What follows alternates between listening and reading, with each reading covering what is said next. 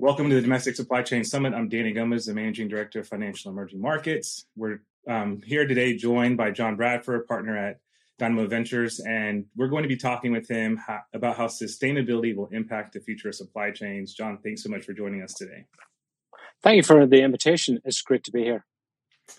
Before we jump in, do you mind just giving a brief background of yourself and how you came to Dynamo, and then maybe specifically how at Dynamo, you are working to really focus on supply chain and even more specifically sustainability? Yeah, so behind the hoodie is a boring accountant, and we'll probably touch on that later on in terms of thinking about carbon accounting amongst many other topics. I'm a partner at Dynamo Ventures, which is a supply chain and mobility early stage investor based in Chattanooga in Tennessee.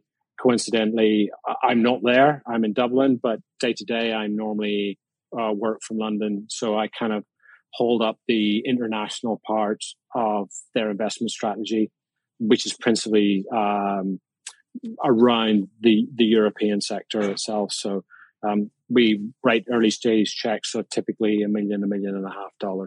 So, I think one thing as we kick off here, this segment's on sustainability. So for me, when I look at the landscape, there's a lot going on, right? There's EV, there's autonomous, there's, as you look at opportunities, it's hard to say, okay, this is a pure play sustainability company, right? Because a lot of what's happening and what we talk about internally and on our show is the focus is on efficiency, right? Efficiency means sustainability, means emission reductions. And so when you look at the different investments in your portfolio and just kind of what's happening in the landscape, what is a characteristic of a company for you that checks that sustainability box? It's an interesting question because clearly sustainability has really only started to filter through in day-to-day language in a meaningful way, I think, actually since the start of the pandemic over the last 18 months. And one of the things that we look at is we start looking at retrospectively all of the investments we've made and try to actually think about them in the context of what you described in terms of sustainability. Some of them, in one particular instance, is a battery business. So it was very squarely in it. But as you rightly point out, the ratio of companies that are directly about sustainability versus those which are about efficiencies within the supply chain are a massive difference. I would probably say it's like 5% versus 95%. However, one of the challenges that we have as a fund is we have essentially, when we went into these investments, we didn't think of them as this is good for sustainability because it was actually how do we create a much more efficient supply chain. The language and the words are very similar, but there are other layers on top of pure efficiency, as you described. Whether it's a move towards EV, there are more meaningful ways of actually reducing or potentially even eliminating carbon footprint from some of those supply chains. But I'd also say what's really interesting over the last 18 months is the language that we're starting to hear coming back from our investors, which are LPs in our fund, is us to really start thinking in a much more meaningful way around this topic. And as we move towards our third fund over the next 12 months, this is something that we're going to have to. This is not optional. This is going to be a core part of how we think about our investment thesis going forwards. So, is it fair to say that as you create this new fund, and probably as funds look to grow, and we hear this in the news a lot, that ESG is a focus, that historically maybe the investments didn't have to have this sustainability checkbox. But it sounds like that will be a focus in that as you bring in these new companies that you'll be looking for that specifically. That's interesting in general. I don't know if you have any stats in my mind, the viewers will hear them and then maybe they'll forget them, but it'd be interesting to know just maybe anecdotally from an investment perspective, how sustainability, which I think what you're saying or what I'm hearing is sustainability and efficiency have become intertwined, right? And that's a good thing. And it's also confusing because what we're doing in this moment is addressing inefficiencies in supply chain because we've seen that our supply chain is broken. At the same time, you have a strong push for reducing carbon emissions. the two go hand in hand. And so you can introduce some confusion. But just generally speaking, as we think about where firms are putting their money, it's awesome to hear that you guys have that focus. Anecdotally, how do you feel like your peers are approaching this in the same way? It feels like from my side of the fence that surely a lot of focus has been put on companies, not only on so from the sustainability perspective, but the governance perspective, social as well. So just curious to hear your thoughts on how you feel like that shift has happened. I think there's two parts to that. I think it will start to become, from our LP perspective, a core dynamic that we need to be thoughtful about and putting measures in place to address some of those things. There is another layer on top of that, which is even more interesting, is as a broader theme we're starting to see, particularly around capital markets, is there are parts of the ecosystem which actually are actively trying to find ESG, sustainable capability, to put their money to work. And as a result of that, actually the overall rate of interest and rate of return that's expected of those is actually much lower in the market. So we've actually, I recently looked at a startup which was looking at, could they provide cheaper working capital because they were demonstrating through the supply chain that they were delivering a much more sustainable and closer to carbon neutral transportation capability. So it's interesting that they're now starting to, the economics of capital markets are starting to reward through cheaper capital the need into supply chain. It's happening in other markets, but we definitely are seeing it as through trade finance amongst other places, because of clearly the footprint that transportation potentially has, both locally in the US market, internationally, and also on shipping lanes and things like that as well. Kind of feeding off of your last comment about just the differences or as things move throughout the globe. We often talk here, at least the colleagues at FreightWaves, about when we're thinking about bringing solutions to the space, in the conversations we have, we feel like we are early. In early innings, talking to people who are in early innings about solving a problem that is global. That's not true so much in Europe, that it seems like they're in a few innings ahead of us. Having or being closer to that, one, what do you see there, and how do you see that coming across into the US? And it is interesting also that this feels like a global problem. Like, right, you have national emergencies that bring a nation together. You have a global problem. You would think that this would bring a globe together, and hopefully it does. I'm just curious to see what you see coming over to the US that's already happening and being proven out in Europe. And then how do we stitch that across the globe globally to really have these, systemic impacts? It's a really good question. And in some respects, a lot of the activity in Europe, I would argue, is part cultural. So as is probably recognized, Europe is probably slightly more left of center than, say, the US market. And so we think of things much more holistically. It's probably a better way of doing it, rather than being purely driven by capital markets.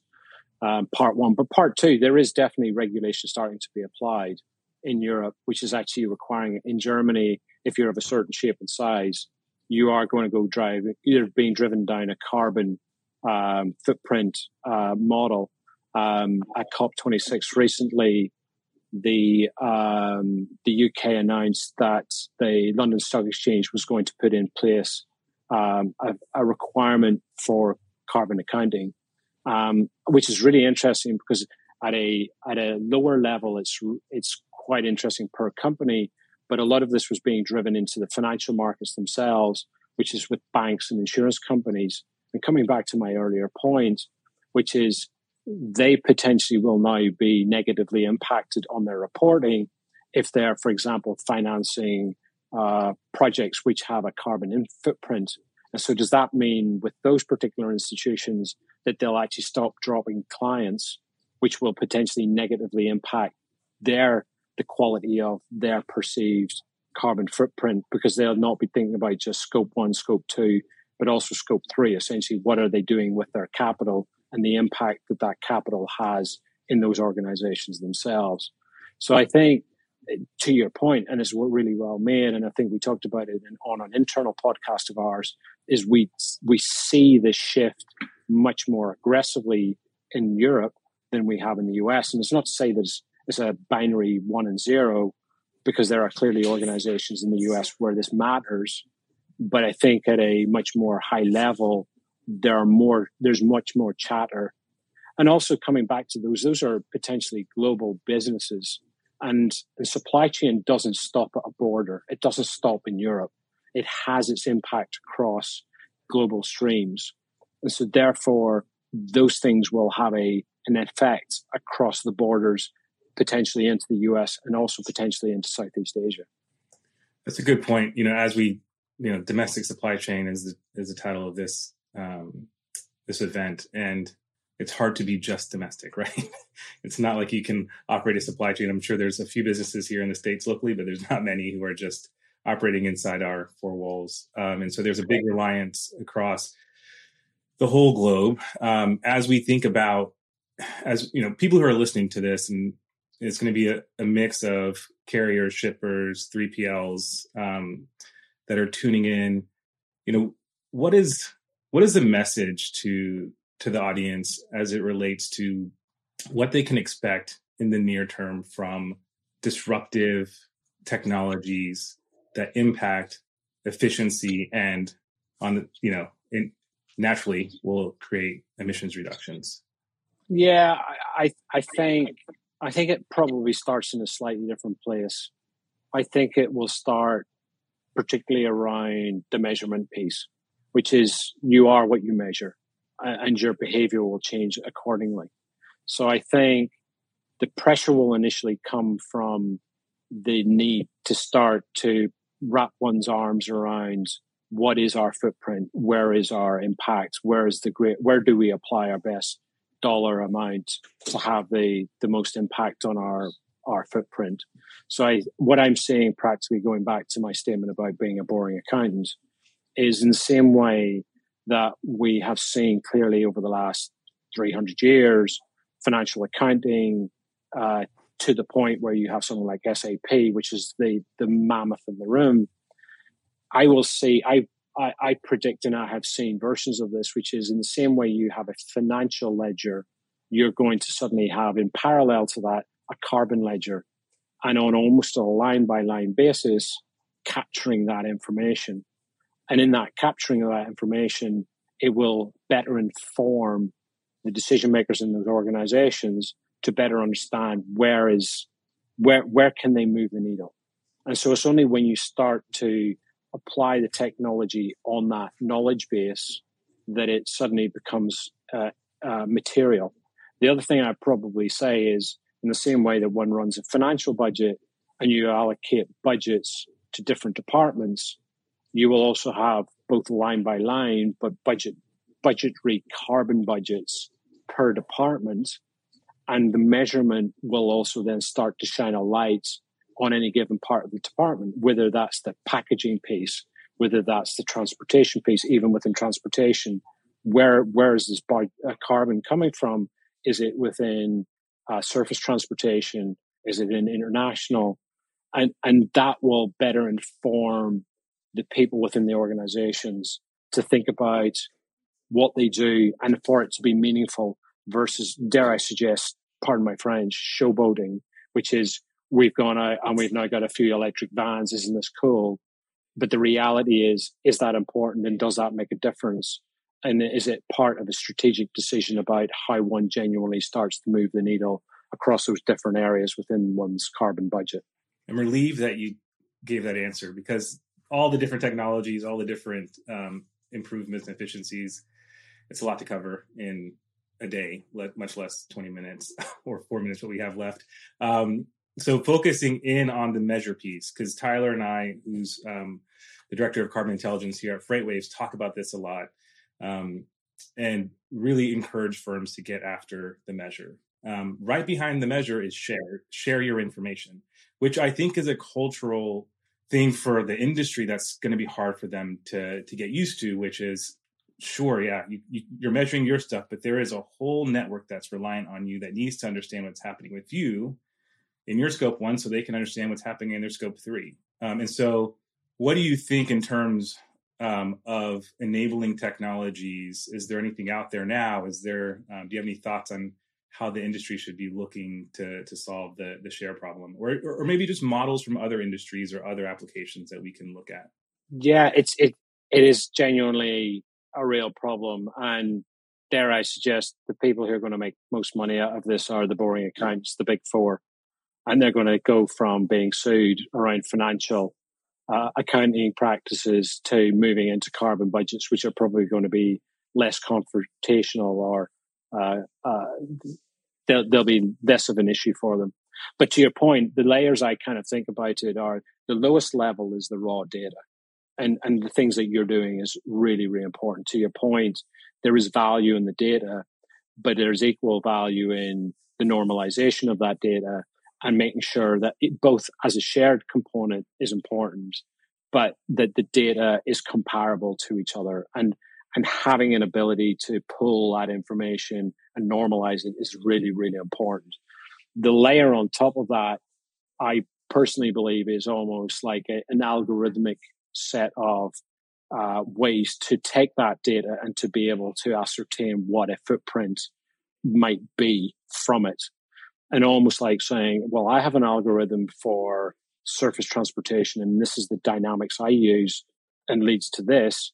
And so what I hope is you end up with a market which is both common and open sharing of algorithmic information, but almost competition to see who can create the best algorithms that pull on the raw data to calculate the right carbon footprint, and almost in a GitHub, which is pretty technical, but essentially the idea of open sharing of code or the open sharing of algorithms.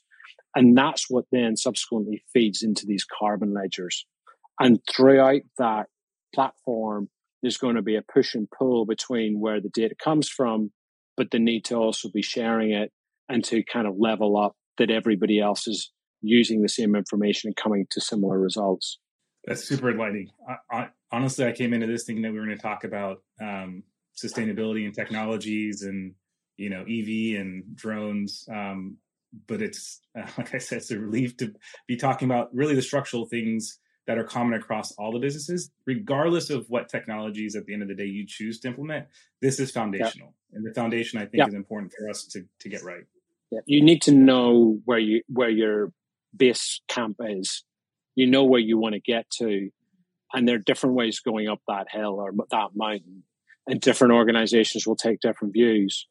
But you got to know what it is, and you got to be able to measure it on the way through.